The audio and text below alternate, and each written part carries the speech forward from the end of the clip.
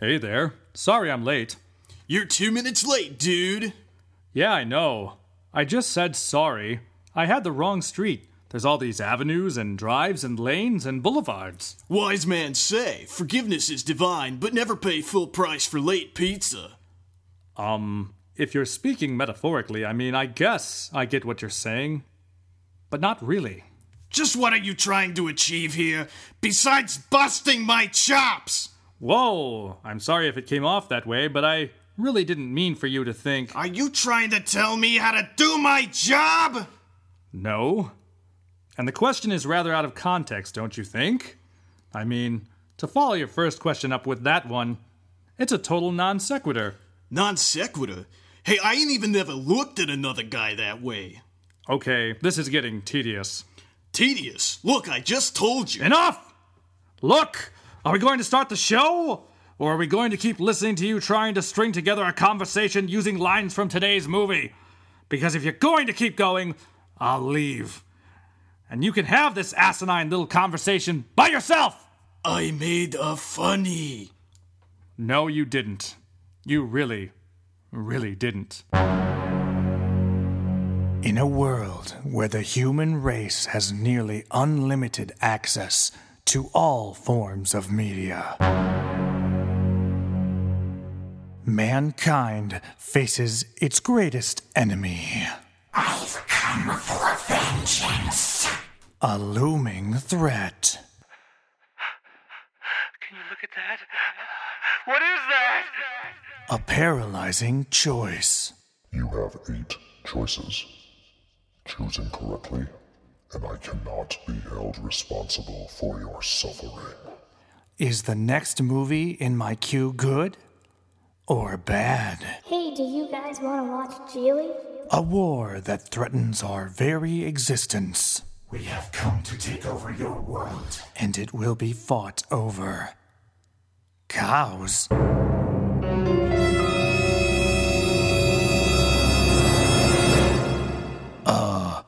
One podcast dares to make sense of it all, so you don't have to.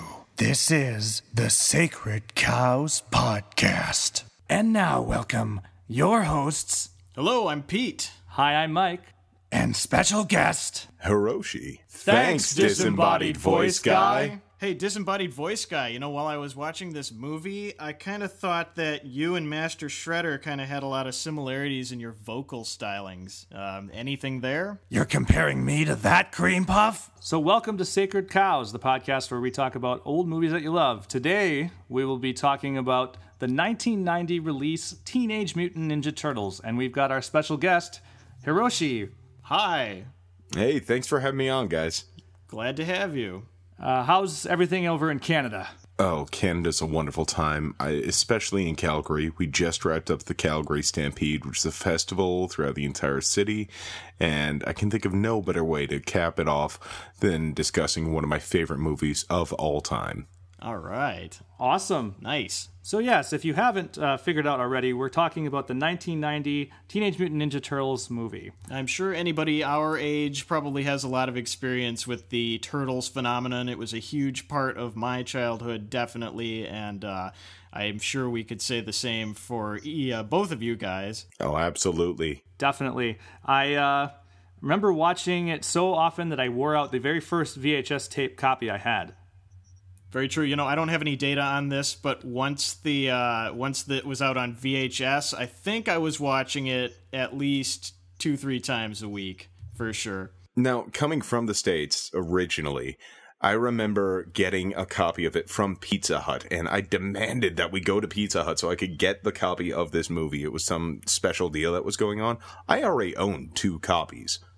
That's how much I loved the Turtles and that movie. But you had to have the Pizza Hut version. Of course. So did your version have that commercial with the baseball kid in the front of it? Oh man, I forgot about that commercial where they're all playing baseball and they go out, get the Pizza Hut afterwards, and yeah.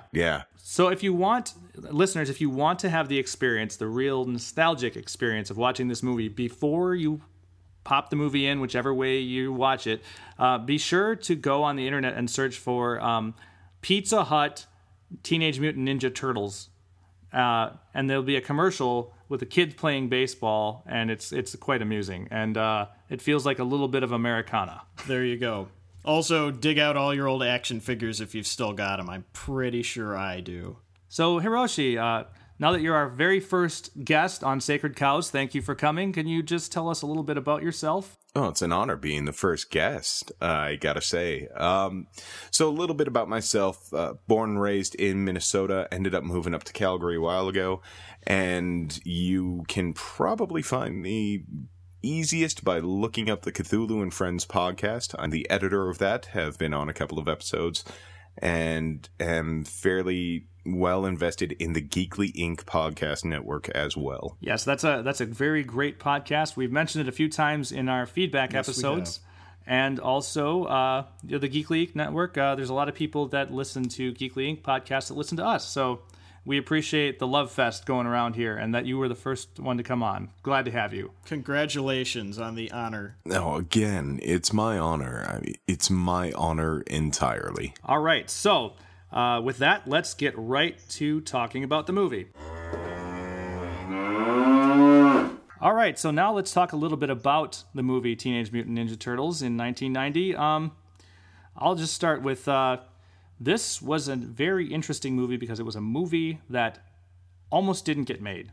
Right after the failures of the movie Howard the Duck and Superman 4, The Quest for Peace, Hollywood was absolutely not interested in making a comic book movie. This kind of movie was poison, huh? Oh, yeah. And it was well before Tim Burton gave us Batman. And especially when you think about the source material for the Teenage Mutant Ninja Turtles, it was kind of dark in the beginning, so it's even a harder sell at that point in time with the lighthearted superhero movies that you had going on. Not to mention the idea was just kind of a strange amalgamation of just like any, random words that you could throw together. Teenage Mutant Ninja Turtles. I mean, people probably, the first time you heard that, you're like, are you kidding me? What the hell is this, right? Right, yeah, and I know the cartoons and stuff were popular, but at the time, I mean, the only movie that came out before this that was like from a popular cartoon standpoint that was live action was the He-Man movie, Masters of the Universe. I don't remember very much about it, except it was very bad, and I thought so when I was a kid. Yeah. I remember it's forgettable. Oh, very, very much so. So Hollywood wanted nothing to do with even if it has a Saturday cartoon format. Basically, it took a long journey in development, which involved Hong Kong studios as well as American studios. Golden Harvest was the Hong Kong studio that released Enter the Dragon and was known for those and other Bruce Lee films. Sure. And so they were very involved in trying to get this made, and they wanted to do an American movie. And this was the property that ended up going there. Basically, it got a writer, and it wasn't until they got Jim Henson involved, that Jim Henson Creature Shop involved, that things started taking off. And they could see that they could actually do this. That was a good move on their part. An extremely good move. I remember very well how lifelike those turtles were at the time. And I still think the animatronics... No, it wasn't like you were watching a puppet. Exactly. The animatronics are slightly dated nowadays, but at the time it was mind-blowing, and honestly it was wondering constantly how they're getting the mouse to move the way that they were. And no company could have done it at the time other than the Jim Henson Company. Slightly dated, but still very impressive. And the design, you couldn't tell that these were guys in a turtle suit at all, even to this day. No, the mobility that the actors have in the suits, it's really, I mean, you would expect it to be this big clunky thing you're wearing, but they're doing backflips and, kicks and all sorts of things. It really doesn't look like it's hindering their movement at all. It's fantastic. And the combination of those two studios, I think, is probably the only way you're going to be able to get that kind of martial art action in that kind of a suit. Getting the logistics together was a big problem. And then also the money to do it was a big problem, because they realized that this kind of movie, they were saying it's going to have big play, so it's going to have decent special effects and everything like that. New Line founder Bob Shaye said they need like $6 million to make a movie, and it was hard to get. Eventually, they did get it, and then you have, these guys running around in the costumes, which were about 70 pounds, wow. Doing all the martial arts. They couldn't see in the costumes when they were doing it, and it was all these Hong Kong actors that were doing all the stuff, while the puppeteers, they had like remote controls and everything like that are, they could control all the motions of the puppets from afar. Wow. So I was wondering how they did that. Yeah, it's just fascinating. I think, Hiroshi, do you have some things about some of the puppeteers? Yeah, Splinter was the one that really caught my eye. After watching it recently, I went back and started looking at the cast, and you can see throughout the entire film, there really isn't a tremendous amount of star power at the time. And the biggest guy it had was Corey Feldman voicing Donatello, I want to say. But yes, yep, that's right. The puppeteer for Splinter was actually Kevin Clash of Elmo fame. So this was one of the first real big pushes this guy got, and not only was he one of the prime puppeteers, he was also the voice of the character as well. And if you look at the performances, the Splinter is definitely a standout. Without getting into the movie too much yet. But I agree. But of course, once everything started coming together and they realized that they have a potential hit on their hands after a lot of work, it comes out in theaters, and it is such a huge hit after years. Like, it was like 4 years in development hell before it got out there. And takes the world by storm, essentially. And then New Line is like suddenly a moneymaker, and you get a sequel within the next year. Yep. One thing you can really thank this movie for is like building up New Line as a studio. Mm-hmm. I mean, if you didn't have the success of this movie, you wouldn't have your Lord of the Rings. Or other movies like that. The tons of properties that were coming out of the studio in the 90s, for sure. Well, people were able to finally look at that studio and say, we can trust that they will take a property, stay faithful, have fun with it, and make a successful movie adaptation. This is something you were alluding to earlier with the failures that you were seeing with some of the other major franchise movies that were out there.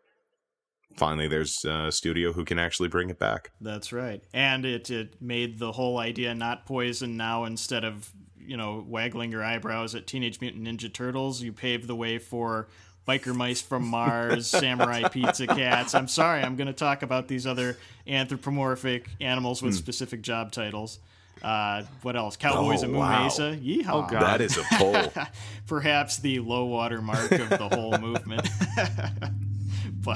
But suddenly these things got greenlit, for better or for worse. Oh, wow. Yeah, I went there. Okay, so now that we all know about Peter's favorite cartoon, Cowboys of Moo Mesa.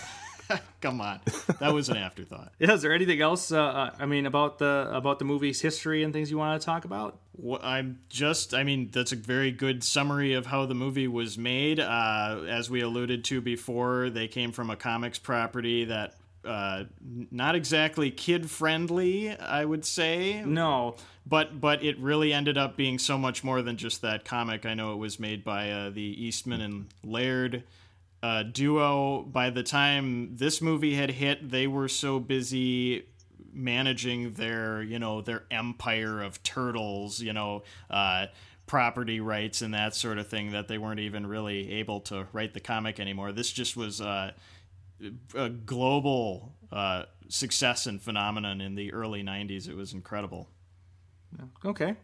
Anything from you, Hiroshi? Yeah, absolutely. I think it also, you have to give it credit for changing the way, like you were saying, it's a darker property to begin with, but it changed the way we viewed the Teenage Mutant Ninja Turtles as becoming the franchise that it is even still today. And when you think about, the fury that popped up when Michael Bay was going to turn them into aliens, people aren't thinking about the black and white, vicious, visceral comic books. They're thinking about this franchise. They're thinking about the video games that came out shortly thereafter. I mean, they were hugely successful. I remember dumping tons of quarters into it. Sure. And you could never beat it. Dang. But I agree. When it came home on Nintendo, you could. You had, if you knew the code, the Konami code, baby. Yeah. But that was your only recourse. You get the game, Genie. Yeah. But I agree. Everybody was mad at Michael Bay, destroying their childhood, and really this is where it begins. Yeah. Okay, well, let's just talk about then each of our histories with this, and going to go into deep details. So let's start with guests first. So Hiroshi, why don't you tell us your exposure and history to this? Yeah, I wish I could remember what the first viewing of this I had was, but it was so long ago. And what I can remember is getting... I want to say I had 3 VHS copies of it at one point in time, one of which was this special package deal that you got from Pizza Hut. And I was so enamored with the concept of these Teenage Mutant Ninja Turtles and was so invested in the characters. I remember because my name's Mike. Michelangelo had to be my favorite. And he was also the funniest and the coolest kind of guy. Raph being the tough guy, Donatello being the nerd who I disliked for so long, but has since become my favorite turtle. I had Teenage Mutant Ninja Turtle themed birthday party. My grandmother was kind enough to actually make me a fully knit Teenage Mutant Ninja Turtles costume. Whoa. Wow. I was so deeply invested. They were the franchise for me when I was growing up, and the only thing that may have rivaled it was Star Wars, but that's a discussion for another time. Oh, yeah. Yeah, old George wants us to talk about it, but we're not ready yet. Someday when George we're feeling can actually put the effort in. What's that? If Disney actually puts the money up, maybe I'll come back for that episode. Okay. We'll tell them that it's a high price, though. I mean, seriously. All right, Pete, you want to tell us about your history with this movie and franchise? Yeah, similar. I was in the 2nd grade when this movie came out, and before this, it had pretty much just been, G.I. Joe and He-Man, that kind of thing being the obsessions. But this one far eclipsed it when this movie hit. Every boy in the 2nd grade was totally into this. All the girls were into New Kids on the Block, but every boy, yeah, exactly. But everybody was watching this movie all the time. We were just putting in the hours, really just getting to know this movie. And of course, we had the action figures and the bed sheets and the birthday parties. I think my parents weren't even asking me, what do you want for your birthday party theme this year? They just knew it was going to be Turtles. So I loved it. I was constantly playing, the action figures, watching the cartoons. And it was a huge, huge part of my childhood. I can't remember what took over after that, but... Girls? Girls? No, sadly, it was probably actually Star Wars, but I still had a lot of fun with this one. And for the record, my favorite was Raph, the cool but rude guy. Okay. Well, my experiences is probably similar to you guys. I mean, I was right around the same age, I think, like second grade. I remember before I got anything, I used to get up all the time and watch it on Saturday morning cartoons, and that was my first exposure to Teenage Mutant Ninja Turtles. And then by the time the movie came out, I'm pretty sure I had all the action figures, and I think my brain even then was like, wow, these turtles they're goofy, but they're not the same goofy as, the 90s era cartoon. I was like, just thinking it's just weird. But the more I watched it, even then, I think the more I liked it more than the cartoon. Even though the cartoon, I mean, there was nothing wrong as a kid. I definitely have watched that recently, and it doesn't necessarily hold up. It's definitely got one of those things where it's like, geez, they're using the same 6 frames of animation again.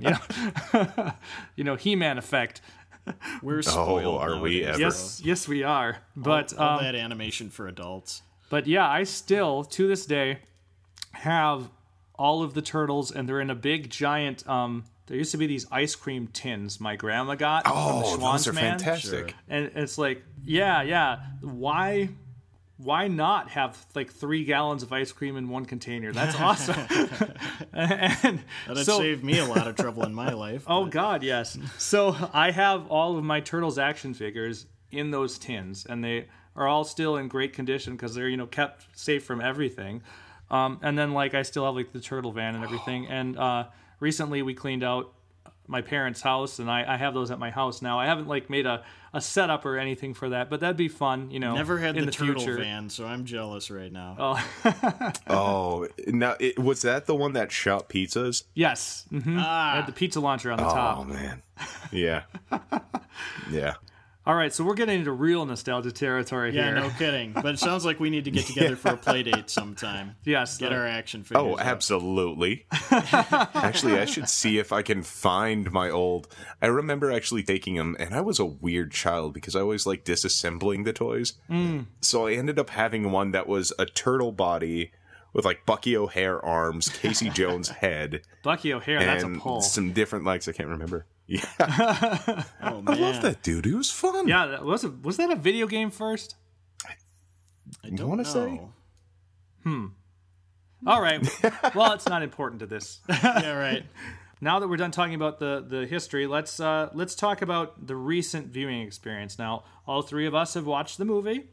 Why don't each of you tell me how your recent viewing experience? And again, we'll start with Hiroshi first, and then Pete, then me. I'll say this. The nature of my job, actually, I had mentioned the Calgary Stampede earlier. It gives me so little time to do anything else. So I was exhausted when I was watching this movie, and I was prepared to watch it in multiple viewings. And I didn't have to. I was awake the entire time. I was still like pulled back into that nostalgic love for the Turtles. And going through it, there were a couple of moments where I was like, this is definitely dated, but I love that it's dated. Like, I'm still enjoying that fact. Going through and watching it, I was reminded of all these different things. I saw things that I never would have picked up as a child. Like Sam Rockwell. He's in there for a short period of time as one of the Foot Clan teenager thugs, one of the only ones who talks, and it just further cinched in the fact that if Sam Rockwell is in it, I'm going to enjoy it. And overall, I really feel like this movie is one of the greatest bits of nostalgia for me from my childhood, partially because of my extended love of the Turtles on a whole. All right. Well, Pete, what about your recent viewing? For sure. Well, usually, I have a little trouble getting through a movie all in one crack, but when I watched it, it was Bachelor Night. My wife and son had left town, and they said, "Oh, you're going to be watching Teenage Mutant Ninja Turtles? That's going to be rough." So I was like, whatever. I got a pizza, I got some soda, popped it As in. you do. That's right, as I do when it's Bachelor Night. And I was expecting it to be kind of rough because right away when you get into the movie, it's like anybody who's heard me talk knows that I often focus on things like how painfully obvious the decade is and that kind of thing. And of course, the first couple of minutes of this movie are just like, yes, we get it. It's 1990 in New York. Yeah, So obviously, it's not even 90s. It's still locked in the 80s. The synth of that music as it kicks in. Yeah, that's true. Absolutely. It's before the 90s knew that it wasn't the 80s anymore. Yeah, absolutely. It's like, wow, okay, so obviously good work on them not putting a present day title card under it, because it'd be like, yeah, right. So I just can't get into that.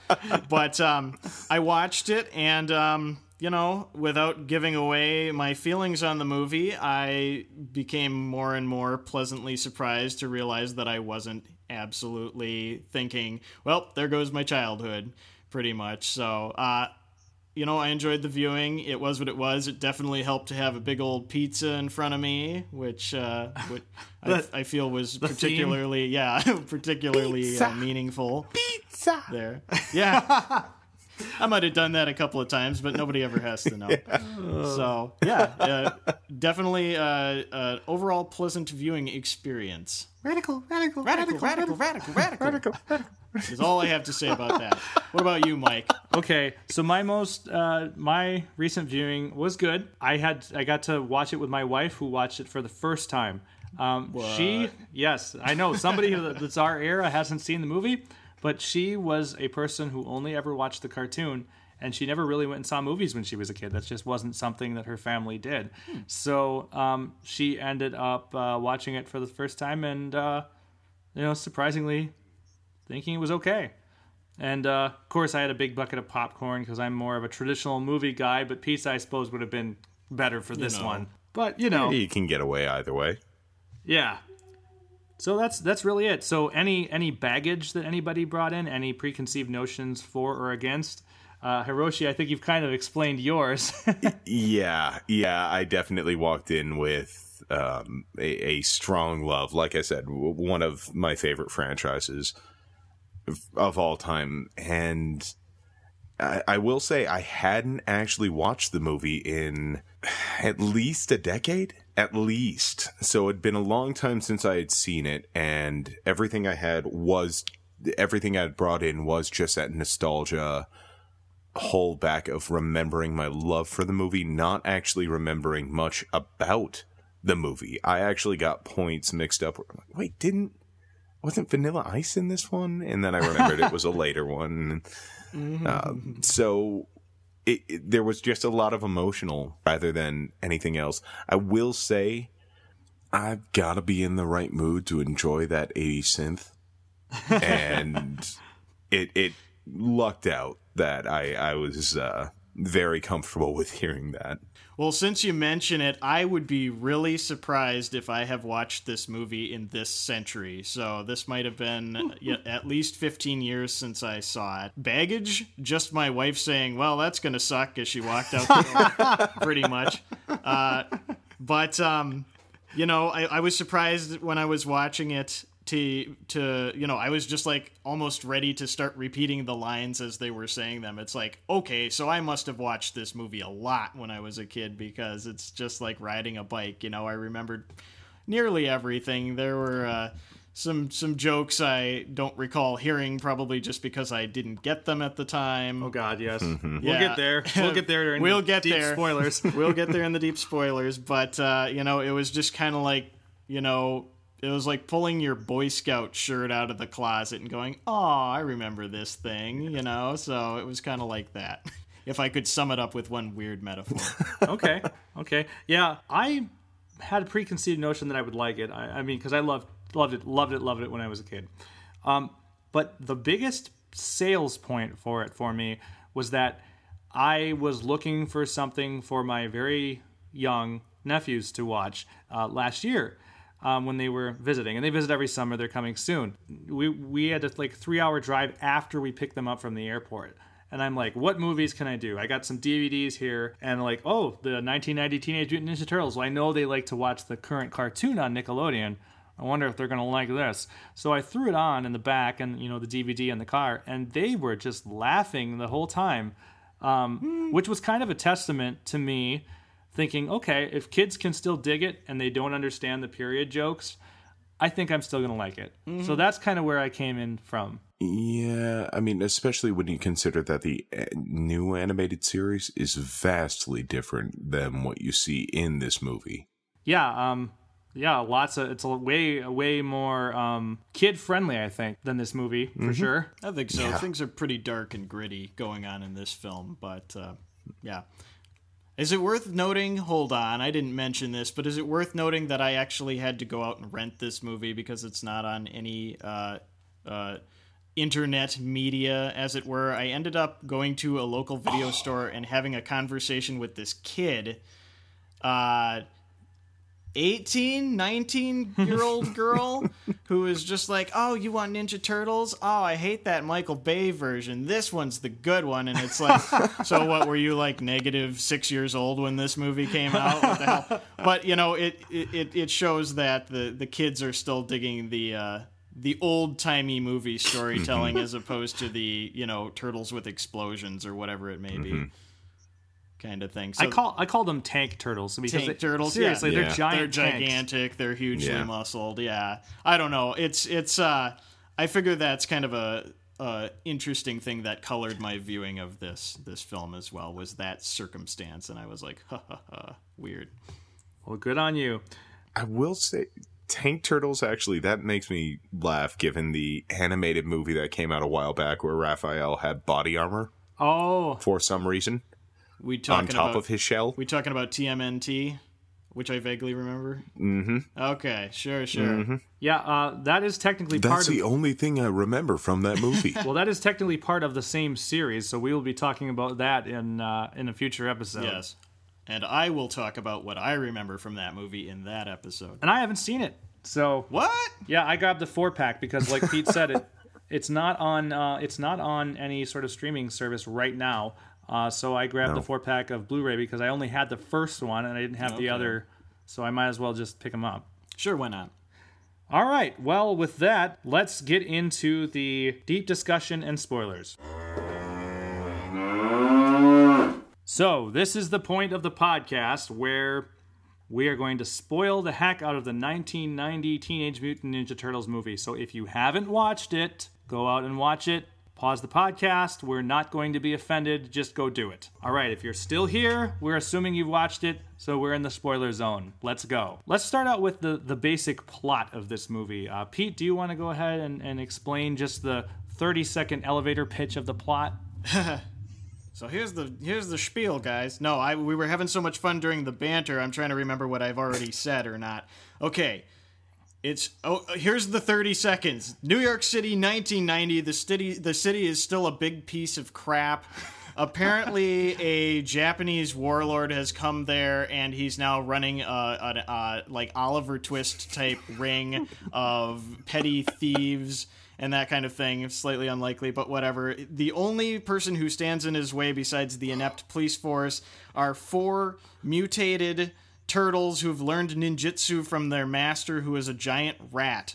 And along with a Sports Authority vigilante ass kicker and a news reporter with just terrible hair, and everything that she wears is just like, what the hell? It sure is 1990 in here, isn't it? They get together and they thwart the evil plans of the Foot Clan, which is the before mentioned Oliver Twist group association. Yay! And that was more like a minute 30, but well, that's good. That's sometimes you get on a roll with adjectives. There's a lot of ground to cover in there. There really is, and that is keeping it at a very, very high level. Well, it's always good to there. Now we can talk about all the cool stuff, or not cool stuff, depending on what you think. That's right. I'll leave it to someone else to go to start delving into the details, if you will. You mentioned that hair and the yellow outfit. Now, the yellow outfit is definitely a holdover from the cartoons, but I remember my mom had a friend who had that style of hair, and I had a crush on both that friend and April O'Neil in the movie for so long. Everybody in the year 1990 had that style of hair. That's just what you saw out on the street. Oh, yeah. It was pretty, ubiquitous and horrifying. I was going to say, I think every kid on the playground had that crush on April O'Neil. Oh, of course, yeah, right? It was just like, wow, a real fully grown woman. Yeah, and scruffy Casey Jones comes in, bum knee former hockey player, and he's just like, hey, I'm going to be misogynist. I'm going to be terrible to you, except I'll fix your car, and now you love me. Good. Yeah. I was always very jaded by that. He is definitely the same guy the entire movie. I mean, I know we're going to character development, yeah, right. No lessons were learned. He's just Casey Jones being Casey Jones. Well, a full major spoiler on him. Think about how he ends a movie. I'm going to murder someone and then go for a kiss. Yeah, he draws like the only blood of the whole movie, like the only death blow, if you will, and then it's like that's enough to get a movie, dame. Right. Well, we're jumping into the spoilers right here, but at the end of this movie, the Shredder clearly killed by Casey Jones. This movie should be called Shredder Dies at the End. Well, and you could see the blood on the garbage truck. The garbage truck, which is crushing him. Yes. So, technically, like, Teenage Mutant Ninja Turtles 2 needs to be, like, fan fiction or something, or alternate universe. But, yes, Casey Jones, misogynist, murderer. Misogynist, killer, general no good Nick. Perfect for our / female lead. claustrophobe, so he has sympathy. Well, I guess That joke was pretty off color. I mean, And also, I don't remember. That's one of the things I definitely didn't pick up on as a kid, that they're making a gay joke there. right. Well, okay. So Oh, you man. guys, I have the line here. And like the clumsiest one of all time. yeah, at the that. line is, "You're Yep. claustrophobic." What do you mean? I never even looked at another guy before. And what he means is you're kind of scared of enclosed areas. So he doesn't understand what a homophobe is, or Or a claustrophobe. yeah, He doesn't get any of those he's just a things. dumb He guy. just hears a phobe and immediately. But that's also kind of indicative of if we're going to go real deep and break this down bit by bit. When you think about athletes of the era, there was such a anti-gay mentality, regardless of your own sexuality, regardless of your own opinions. There's that, machismo. So as soon as Right. anyone even remotely starts questioning, it's like, whoa, who do you think you are? Right. Yeah. Not to mention, sports figures are not always seen as the most intelligent people in the world. Right. Thus, him being wrong on Especially psychology hockey on players. like multiple levels. Yeah, that I have to say, that was the only joke I found mildly offensive in the entire movie, which was a surprise. Was the case? Well, I mean, actually offensive. Yes, there were a couple of jokes I think I actually felt were a little offensive to my humor nowadays. Mm-hmm. But There were some ones that were, I don't even know if they were trying to be offensive, but just a little racially charged. You know, guess I missed that. April O'Neil being accosted by a bunch of ninjas in the subway and then saying, "Oh, yo, what am I late on my Sony payment?" Or like, "Oh, did I stiff you at the hibachi grill?" Or something like that. You know, Wow, I just had a the more you know moment. na na na. and that's the thing. To be fair, they were definitely dressed in ninja garb. They weren't necessarily Asian, as you found out later. There's like one Asian two if you count Shredder, in the entire Yes, organization. it was the most diverse cast of stereotypical ninjas that you've ever seen. It was. How do you find that many like ninjutsu trained or martial arts trained suburban teenagers who are angry at their parents? Right. Well, you know, according to Raphael, apparently they weren't all that well ninjutsu trained. They took the abridged ninja training. The abridged ninja training. Definitely. Which apparently is just let the right hand man beat you up for a little while and then, hey, here's your bandana. Here's your bandana. Good for you, kid. That's right. Well, you know, these movie bad guys definitely seem to be suffering from, you know, movie bad guy-itis, where they're supposedly trained by a great master and they all have all these skills and stuff like that, but they can be very easily dispatched by, you know, a skittish TV news reporter with a sigh that she has no idea how to use, or, you know, anything. Or, you know, they fight with symbols and they all go down in a heap. And the turtles break the fourth wall and basically make a joke out of the fact that they're inept bad guys. I mean, there's different jokes throughout the movie, but you know, like I can't wait till there's more of those, or whatever Raph says when he's munched on the apple, or when They're just katana fodder. yeah, and then essentially. the when they have the axes and the only thing they can hit is, you know, the floor because they can't hit the turtles. Right. And the electrical wire. And there's really the only time any of the turtles gave him any credit was Raph, where he's dispatching everyone up on the roof. And he just says, "Yeah, what do you think you can really take me on?" Then 30 or 40 of them come creeping up. Yeah. Good answer. Good answer. Terrible bad guys, their only recourse is strength in numbers, essentially. You know, one thing that I really liked about this movie, and I know we talked about before the spoiler section, we talked about the animatronics, but man, that was like the turtles look like turtles. Like, I don't know how many of you out there in the listening sphere have ever actually held a real turtle in your hand, but their skins are kind of Ew. leather rubbery, and their shells are very hard. The only part that sort of didn't hold up in the movie is you can tell the shells are sort of a soft, rubbery material when they get hit sometimes.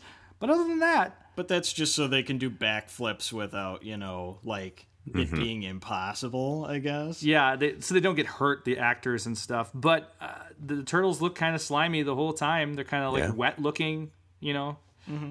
They did a good job on that. And the only other thing I noticed with the suit was just every now and again you see a seam around the neckline when they're turned a specific way. But you have to be hunting for that, really. Right. You know, I was looking for things that looked bad, and I didn't even see that. So. I noticed one. But these days, see, they would just airbrush that out in post, you know? Geez, they'd be all CG. They wouldn't even bother with rubber suits. Okay, well, you know, there is the whole movement of going back to not, like, the Star Wars movie is a good thing, so maybe there's hope for a future Teenage Mutant It all Ninja Turtles. comes back to Disney. Yeah. It really does. Give it to Disney. I guess some of the other things I noticed is there's some jokes that I definitely would only get because I'm the age I am, and I think like talking about when they're running through the sewers at the end after their first fight and they don't get noticed, and they're like saying different things, and Donatello's like Bossa Nova, and then he's like Chevy Nova? Like, who knows what a Chevy Nova is in 2015? Well, that's just it. These guys are throwing out one-liners left and right. Hell, there are some that are too old for me. I mean, what the hell is that James Cagney impression? I looked it up and I still don't get it. I don't know. It's you know, I remember not understanding a lot of the references when I was a kid, but now that I'm in my 30s, I get like just over half of them. It's pretty bad. It reminds me a lot of how people felt about, you know, Shrek and a lot of those movies, animated movies that were coming out for kids later, where there was just enough for the parents to be able to enjoy the experience along with the kids. Yeah, that was... I think that's what they were going for, and, you know, I don't know. I guess the fact that it's still watchable now is an indication that they succeeded on some level, but I really don't know if they even try to do that with kids' movies anymore. It's just like, haha, hey, parents, welcome to hell for 2 hours. Well, your higher end ones, maybe. Yeah, that's perhaps true, but that I'd have to assume Pixar. That's right. Probably where they were going with that, and maybe that causes some of the feelings of not necessarily knowing which audience this movie was made for on certain, you know, at certain points in time. Obviously, you know, it's a dark movie. We mentioned the comics were dark. It stays true to that darkness, you know, like lots of scenes in the sewer, grainy filming, low lighting, lots of dramatic quotations from Splinter and stuff like that. It's all very philosophical. And then you'll have a fight scene, cue the fight scene where they're fighting with bike handlebars and cymbals and there's circus music playing. It's like, okay, we went from one end to the other. So what's it trying to be, folks? It definitely does feel a little disjointed at times, but I think it never really took away from my enjoyment of the movie. And there's a huge tonal shift right after the Foot Clan really launches their first major assault against the Turtles. And the movie, by today's standards, comes to a screeching halt. But there was just enough going on that kind of kept the 20 minutes or so really interesting to me, even as I watched today. And I loved it as a kid. Oh, yeah, the whole farm thing is what you're talking about, right? Mm-hmm. Exactly. The farm where no action whatsoever happens. Right. Outside of them training a little bit out front. But it gives one of the most emotional moments of the movie, and I think one of the greatest bits of puppeteering in the movie, where Splinter, who has been captured at this point, all the turtles have come together to meditate, and he's able to talk to them. And at the end of it, you see just this expression of hope where everyone was just so depressed beforehand. Right. And I believe it was Leonardo even was crying. Mm-hmm. And you see the tears coming down out. It still makes me, gives me a little chill as I'm watching it nowadays. Yeah, that was a very well done scene. I think more than one turtle's crying, because I swear I saw Michelangelo too. Right, but just the ability to make rubberized puppets, you know, show the emotional shift like you mentioned, and really to have a puppet rat with a kind of a silly voice really provide that emotionally charged moment, which is, I saw that scene and I was just like, wow, whatever magic just happened. I mean, that was pretty powerful. Yeah, and that kind of goes back to, like, this is more, today's movies are more just like action. At least the ones that are designed for kids that are more action oriented. This is more where the heroes have to reflect in order to become better heroes. And so that whole farm thing is super important in that journey. I think that's kind of like what happened in the first Avengers movie, again, where the heroes are getting their butt kicked and they have to kind of figure out what makes them heroes again, and then work together to do it. It's End sort of the second act yeah, type of a thing. Whereas like your newer Teenage Mutant Ninja Turtle movie doesn't really do that. Didn't see it, but I imagine it's just butt kicking and explosions the whole time. I wouldn't be too surprised either. Well, I had no faith in that movie, especially when they decided to make Megan Fox April O'Neil. Why? yeah, the April O'Neil character was an interesting one too, because it was a very a strong female character, other than the one thing in the beginning, which is like, oh my god, a rat. But I guess, people can have irrational fears of one thing, so that's forgivable.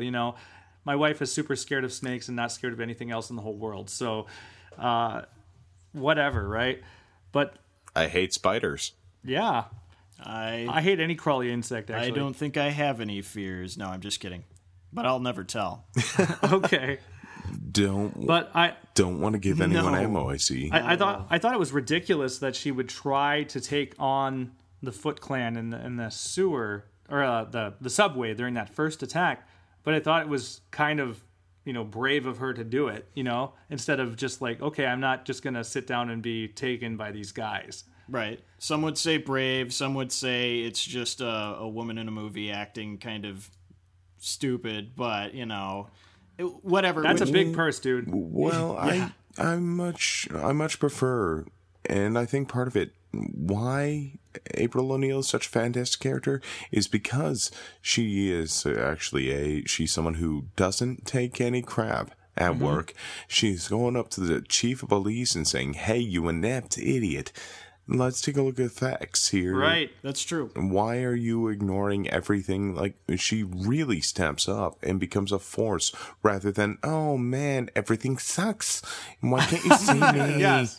Yeah, really, when you examine all of her actions, it really is just kind of a courageous, brave, everything she does is just direct, and whether that gets her in trouble or not, whatever, she's going to be who she's going to be. Well, and she doesn't put up with any crap from Casey Jones, the typical jock misogynist. Right, exactly. She puts him in his place instead of swooning at this point in time for him. Well, I think it's more of at the end of the movie, other than the fact that he's a murderer, it's more of a emotionally respect. Immature, yeah. Right. Yeah. Well, they set out to do some violence, so it's not like he was just gonna pick some flowers while the turtles fought. He played his part in the whole thing and really flipped the switch that saved the day. Well, and rescued the kid and Master Splinter. Yeah, absolutely. He showed, despite his emotional immaturity, that he has a good heart, so that's a prerequisite for a love interest. One very 80s movie thing I noticed about this too was the kid. Like, if the kid, it's something that is you saw in like the second Indiana Jones movie, too, where Short Round was the kid. Yeah. But there's always a kid. At least a lot of 80s movies, there's a kid where the kid has to go on the journey too. Like, he goes from being like a teenager who's just angsty, and then realizing what he's doing is wrong, and then he changes his ways to become a good kid, I guess, at the end of the movie. And that's sort of a trope, I'm thinking. Well, the cynical moviegoer will say, or television goer will say, that they insert a child into the adult action to, find somebody that the viewer can relate to and that kind of thing. And really, this movie is full of kids. Like I said, there's Master Shredder and then a whole bunch of street urchins that just take his lead all the time. So there's your... not a role model, but good grief, there's your person that you identify with. Oh, Danny. What's that? Oh, the kid's name is Danny. Danny, that's right. Danny, yes. Yeah. Danny definitely, when I was a kid, even I was starting to think, like, he's there so we have something to relate to. Mm-hmm. And he's there to show that even though things can get, difficult and we think that things are bad, parents may discipline us, it's really out of love. Right. And it's all the basic tropes you expect out of seeing the child Right. Well, and analogy in there. if you want to look for a theme in the movie, it's basically, other than turtles are awesome, it's that your parents love you. You're a bad kid. You've got troubles. You've got issues. They'll always love you. All I care about is you, Danny. Never mind that stolen Walkman. Danny's such a dick. He is. Such a dick. There are definitely worse kids in there. I still love when they're first going into the Foot Clan lair and you have all these kids and Sam Rockwell's introducing these new recruits. He's like, so over there we've got the pool table. Over there we're doing craps. You can go do whatever. You got any smokes? Yes. Menthol or regular? Yeah. These are just the stereotypical New York punk. This is so 90s New York stereotype, and it's delightful. Right. Living in a criminal empire whose base is basically Pleasure Island from Pinocchio. Yeah, right. But that's the point when you're an 8-year-old kid watching this movie saying, ooh, these kids are bad. They're bad kids. Yeah. I thought the Shredder's hideout with the kids was more well thought out than that. When now seeing it now as an adult, I'm just like, wow, this is like a room with like a skateboard ramp and a couple arcade games and a craps table. Mm-hmm. You mentioned the arcade games. I swear I saw the 90s Cheaters don't do, or Winners don't do drugs. Yep, that or was Cheaters there. never prosper or stuff. While they're playing the Narc game, yeah. Yes. Right. Narc, that's what it was. Yes. Remember that one? Jeez. And meanwhile, an MC Hammer song is blaring in the background. Mm-hmm. These kids are bad. I have the soundtrack to this movie, like on cassette tape. I have one functioning cassette tape player, and I intend on listening to it sometime in the near future and see if it still holds up. I remember the big deal, like, this was on Chrome. Oh my God, it's awesome. Good stuff. How about the guy who's the ringleader of it all, Shredder? I mean, when you think of the Ninja Turtles and you're like, quick, who's the bad guy in Ninja Turtles? Shredder, always Shredder. His representation in this movie is just so fabulous, let me tell you. It's ridiculous. He comes out, he's wearing the metallic zebra print cape, and I'm like, ooh, this guy, where does he shop? And then, of course, that gets pulled back, and eventually he loses it because, that just gets in the way. He's got the nice purple sequined blouse underneath. It's just like, wow, the 90s, didn't even want to call because they're ashamed of this. It's like, wow. What can I say? I don't know where I was going with that. I just wanted to say 90s. Yikes. Yeah. Well, no, I mean, Shredder was definitely he had the full 90s bad guy look. It's like, how do we make him bad? Put some blades on him. Yeah. Mm-hmm. Now put some more.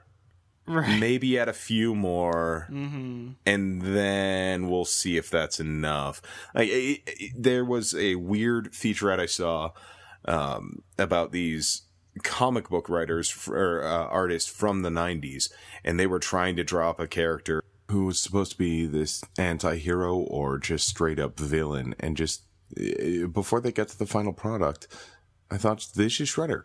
Like, this is that long to a T. Yeah, I mean, throw some blades on it, make it evil, right? Definitely. And if that doesn't work, give him a jumpsuit that Michael Jackson would wear in concert, I guess. But, he's been the bad guy in the Ninja Turtles all along. This is just one of his many incarnations, and I certainly remember watching it as a kid. It looked obviously a lot more timely than it does now, but it also looked a lot more badass than it does right now. You can't have like the world's most evil super Nazi being a villain in a kid's movie, though. So I think I felt like Shredder was pretty darn evil in the movie. I mean, so much acting with the actor's eyes. Right. Yeah, you can That's all he had to emote with was the eyes, and I know there was the voice, but the voice wasn't his. That's true. It was the voiceover provided by the Darth Vader. Yeah, the English actor. It was the same, Darth Vader style. Yeah. David McCarran. Yes, That's the guy. And no doubt about it, he was bad, if for no other reason than he was preying on the affections of innocent children. Right. But yeah, just an all-around bad guy. You could tell he would stop at nothing to do whatever dastardly evil he planned, which I guess in this case was stealing electronics. Right. Well, that's the thing. The one critique I do have for the Shredder is, what's his end game? all the because he electronics. comes in from Japan and it's just like, I will get all of the electronics. I will warp all the children's minds. I will get an army. For what purpose? Yeah, I don't know. Well, he's just Hey, we found these turtles. I have a purpose. Yeah, exactly. yeah. Something from his past. He was just kind of waiting for it to happen. You know, he's like, my end game is get the heroes to stop me, essentially. Well, Yeah. I mean, you never know. I mean, yeah, it's one of those things like if we caught a bad guy in the middle of his scheme that he was a realistic bad guy, probably wouldn't say, but, you know, like, all the movies are like, I will tell you my villain monologue and tell you why I am doing this. You know, maybe it's more realistic that way. I don't know. Just a thought. Got to start small. Right. Yeah. He gets an army of the foot soldiers and takes over New York. Who knows? Who are we to judge? Turns it into New Tokyo. Yeah. And realistically, if you're walking into a movie like Teenage Mutant Ninja Turtles, you do have to suspend some disbelief. So if my biggest gripe thus far has been, what was his motivation? We're doing pretty good. Hey, I'll tell you, this is the first time I'm even thinking about it, so there you go. He's Yeah. sad because he had to kill the one that he fought Hamato Yoshi for, his girl that they were fighting for. he didn't have to. He just did, and he's like, all right, well, Crap. I'm mad. Oh, now Live there's a and you rat learn. scratching my face. Oh, and then he goes to the rat capital of the world. What kind of logic is that? He's going to get his revenge on all the rats. no. There's your motivation. That's what it there. is. Exactly. Oh my god. I love it. I love it. So, what else? I mean, what else is there to discuss about this movie? They're teenagers. Well, I did want to discuss, I mean, some other, it's not necessarily turtle-related things, but it's some reference-related things. So, like we talked about before, Pizza Hut had the right to the VHS movie.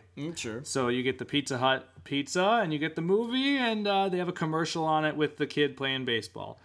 But This was Domino's all had- about the merchandising. all about the merchandising, because Domino's had the right in the movie, and they had the famous Yeah. Domino's 30-minute rule, They did.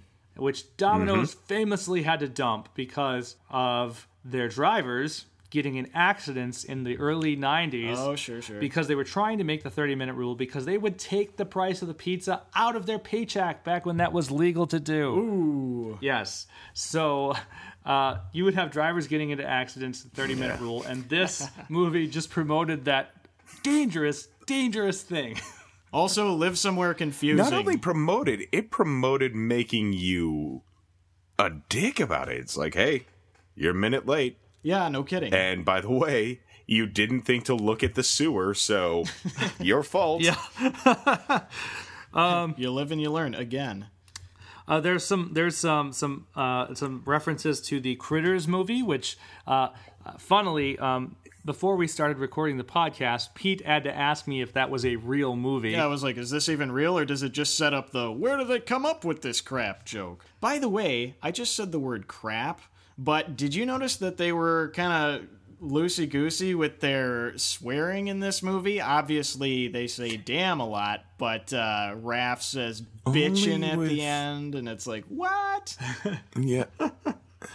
I mean, bitchin' was at that point kind of getting a little bit more established. I remember, way tangential, but Nazareth, hair of the dog, was a big part of why bitch was acceptable in the media. Because there was huge controversy when they were first going out on airplay, with that hair of the dog being the song, with the infamous chorus, now Oh, you're yeah. messing with Son of a son of a bitch. bitch.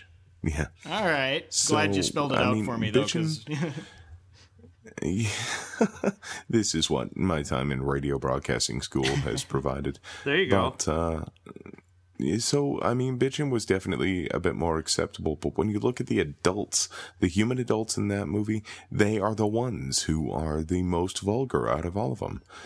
That's true. The police chief himself was throwing a couple of lines out there where it's like, oh, man, you just... And Casey Jones, the misogyny out of his, and the homophobia. Yep. Well, I think back in the day, parents were probably just mostly concerned that their kids were being exposed to sex or drugs, so all the Well- other stuff was fine. Yeah, if you think about it, Yeah, they definitely skirted that line, because if it was more realistic in the 90s, it would have been like the Shredders having these kids doing drugs. Yeah, essentially. Hey, they made sure they had smokes. Yeah. Yeah, for sure. Hard drugs like cigarettes. Yeah, The hardest. the hardest. It's the gateway drug to everything, you know.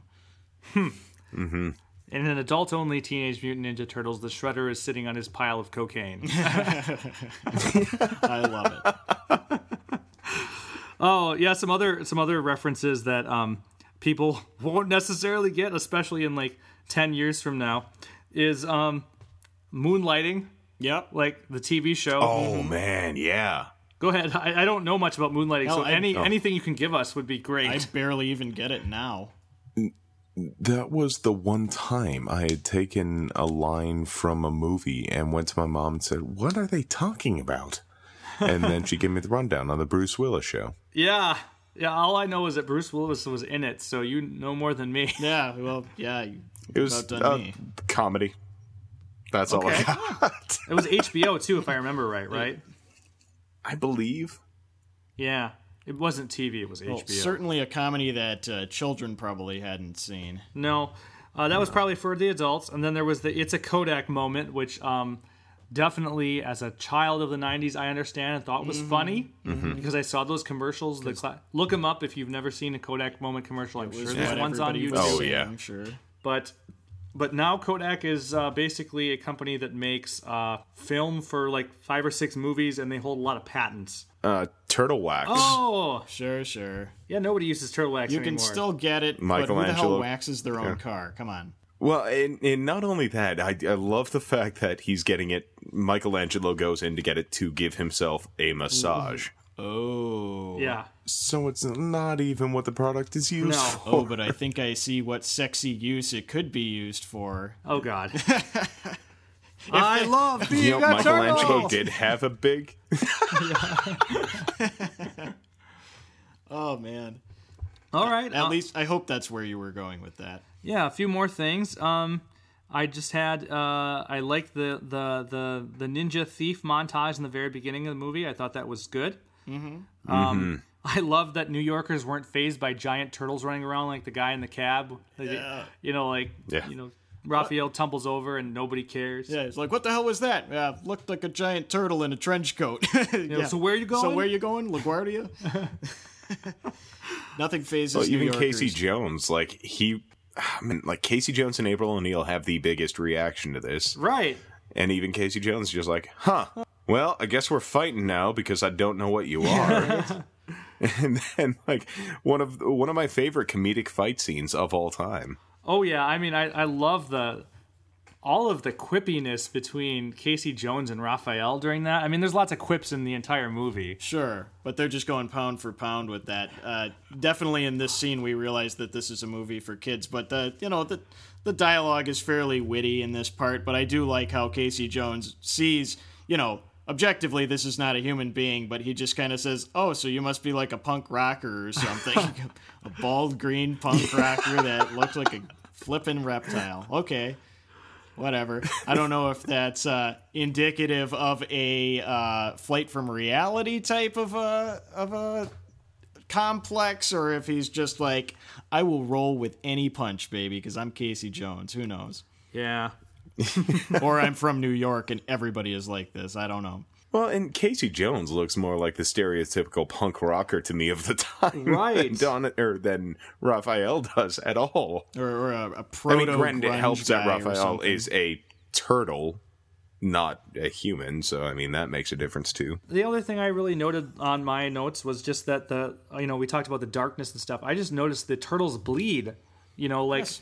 During the fights, they are getting beat up. They're bleeding and bruised and stuff like that. And I just thought, that is an awesome attention to detail. Yeah, there's blood in this movie. The way that the foot soldiers, I guess, if you will, are going down, they look like they're being, horribly mangled, dispatched in whatever way. I thought I remembered seeing blood in their, headscarves and that kind of thing as a kid, although I was looking for it this time, and I'm like, well, I don't see any blood, but I'm still going to assume that they're probably not getting up. But you do see one of the, after the first big fight with Turtles when they get away, Tatsu, Shredder's right-hand man, gets like a weird look from Shredder, and it's like, you failed me. So Tatsu runs into the locker room where all these Foot Clan are and just starts wailing on each and every one of them. And you see guys, before Tatsu even gets to him, have like blood coming out of their mouths or the black eye. So while we keep giving the puppeteering a lot of credit, I gotta give makeup a lot of credit too, because after that big sequence where Raphael gets destroyed, there's actual bruising on the suit. Like, they had that much attention to detail to make it look like he legitimately took damage. I wonder if they had, regular Raphael head and then Raphael after a fight with the Foot head or something like that on their costumes.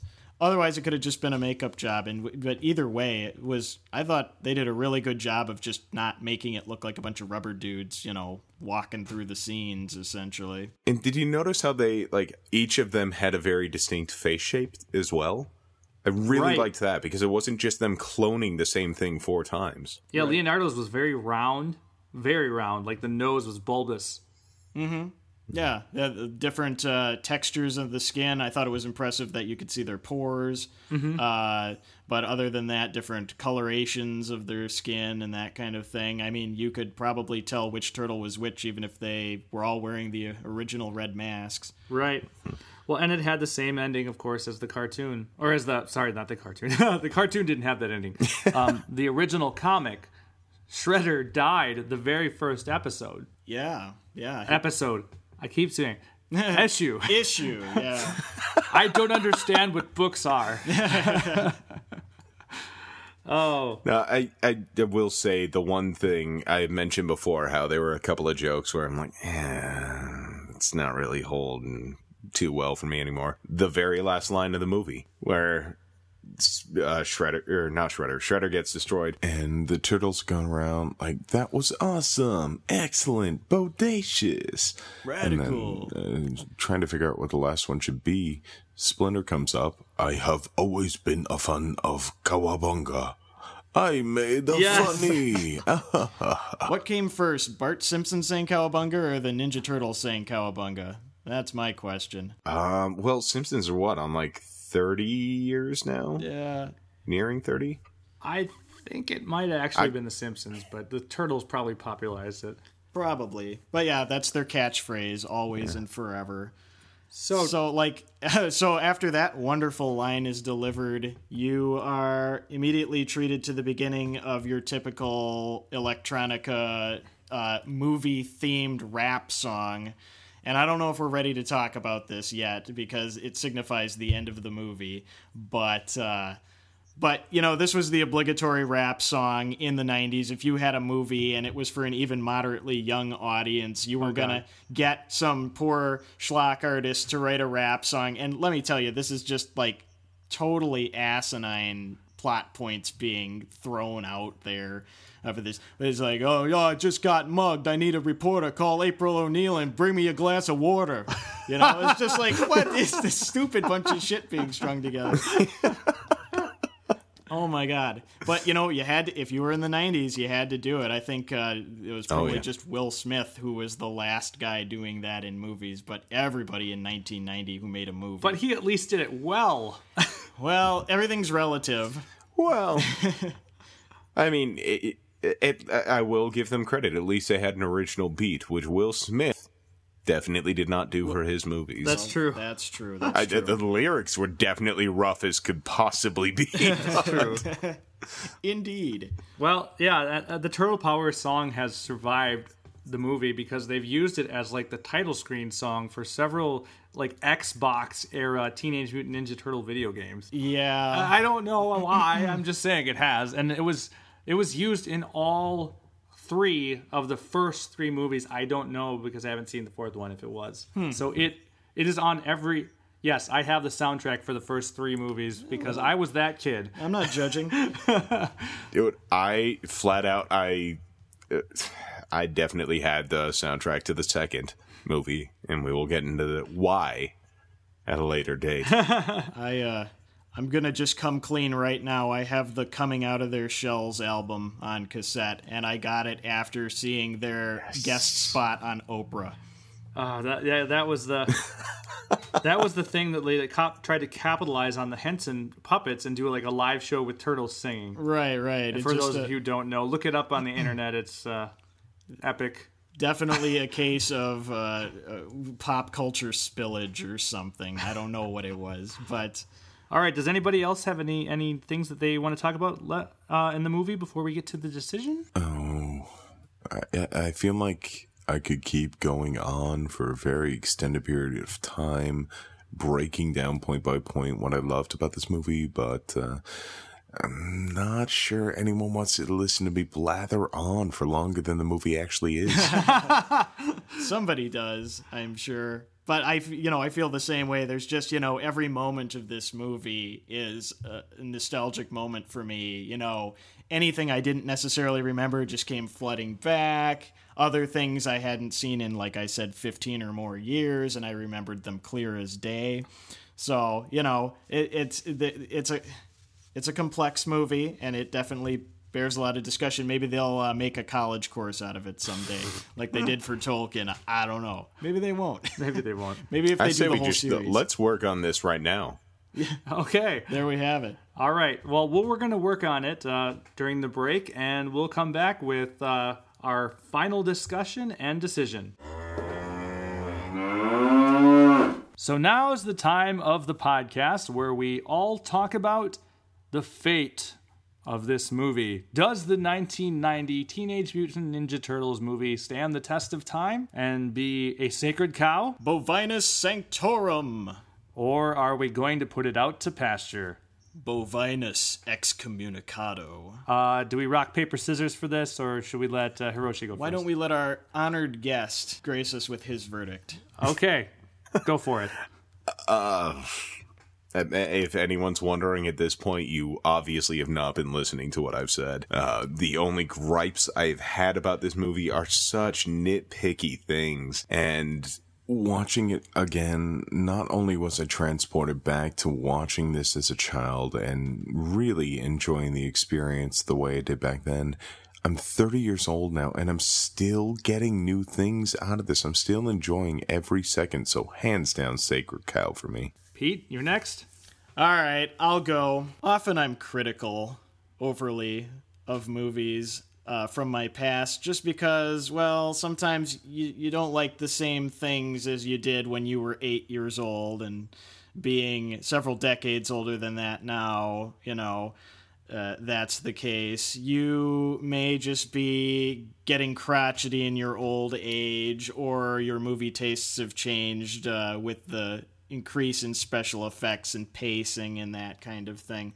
But I have to say, I was pleasantly surprised when I watched this movie. I was expecting it to be crap, and I just couldn't hold on to that feeling trying to be objective, because the movie has so much heart. It really is a technical masterpiece, then and now, with the puppetry. The dialogue, while clumsy and sometimes there are a few too many surferisms at time, it's really very well put together. It has a cohesive theme. It's got a bad guy you can love to hate, and the ensemble of the good guys is really very good.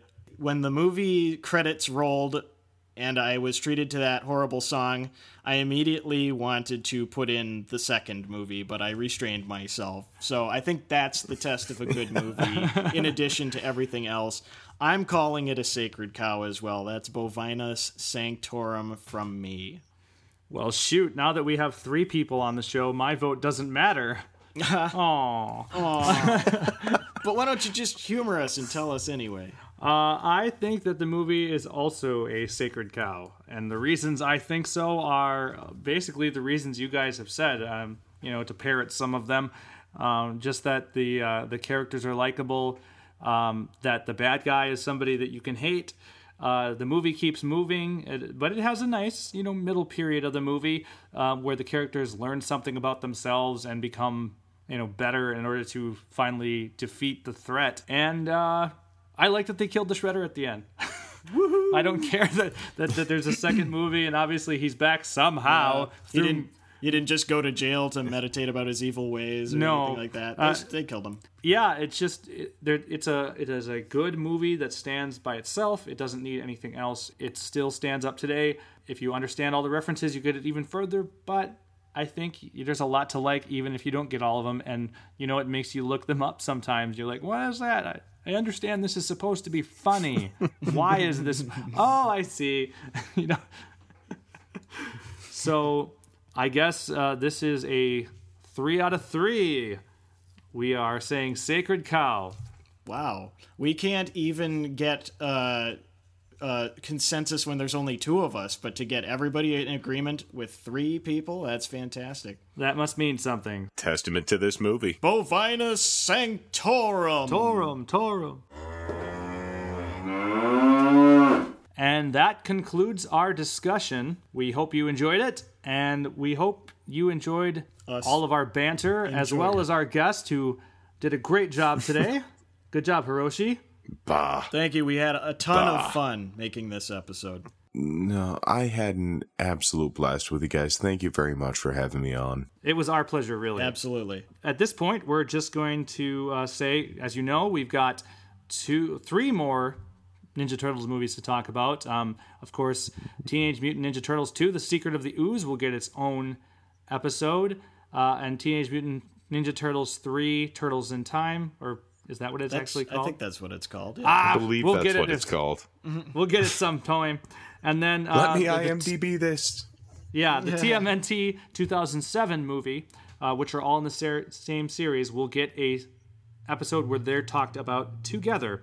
So we'll be a few episodes away from the feedback. But we still want to get your feedback, so I'm going to go ahead and tell you about ways to interact with us. You can always reach us by email at sacredcows@herooftheweb.com. That's sacredcows@herooftheweb.com. Of course, you can also reach us via Twitter with @sacredcowspod. That's @sacredcowspod. I, of course, can be found on Twitter with @WhiteMorph. Pete cannot be found on Twitter at all. But you can send me smoke signals using a campfire and a blanket.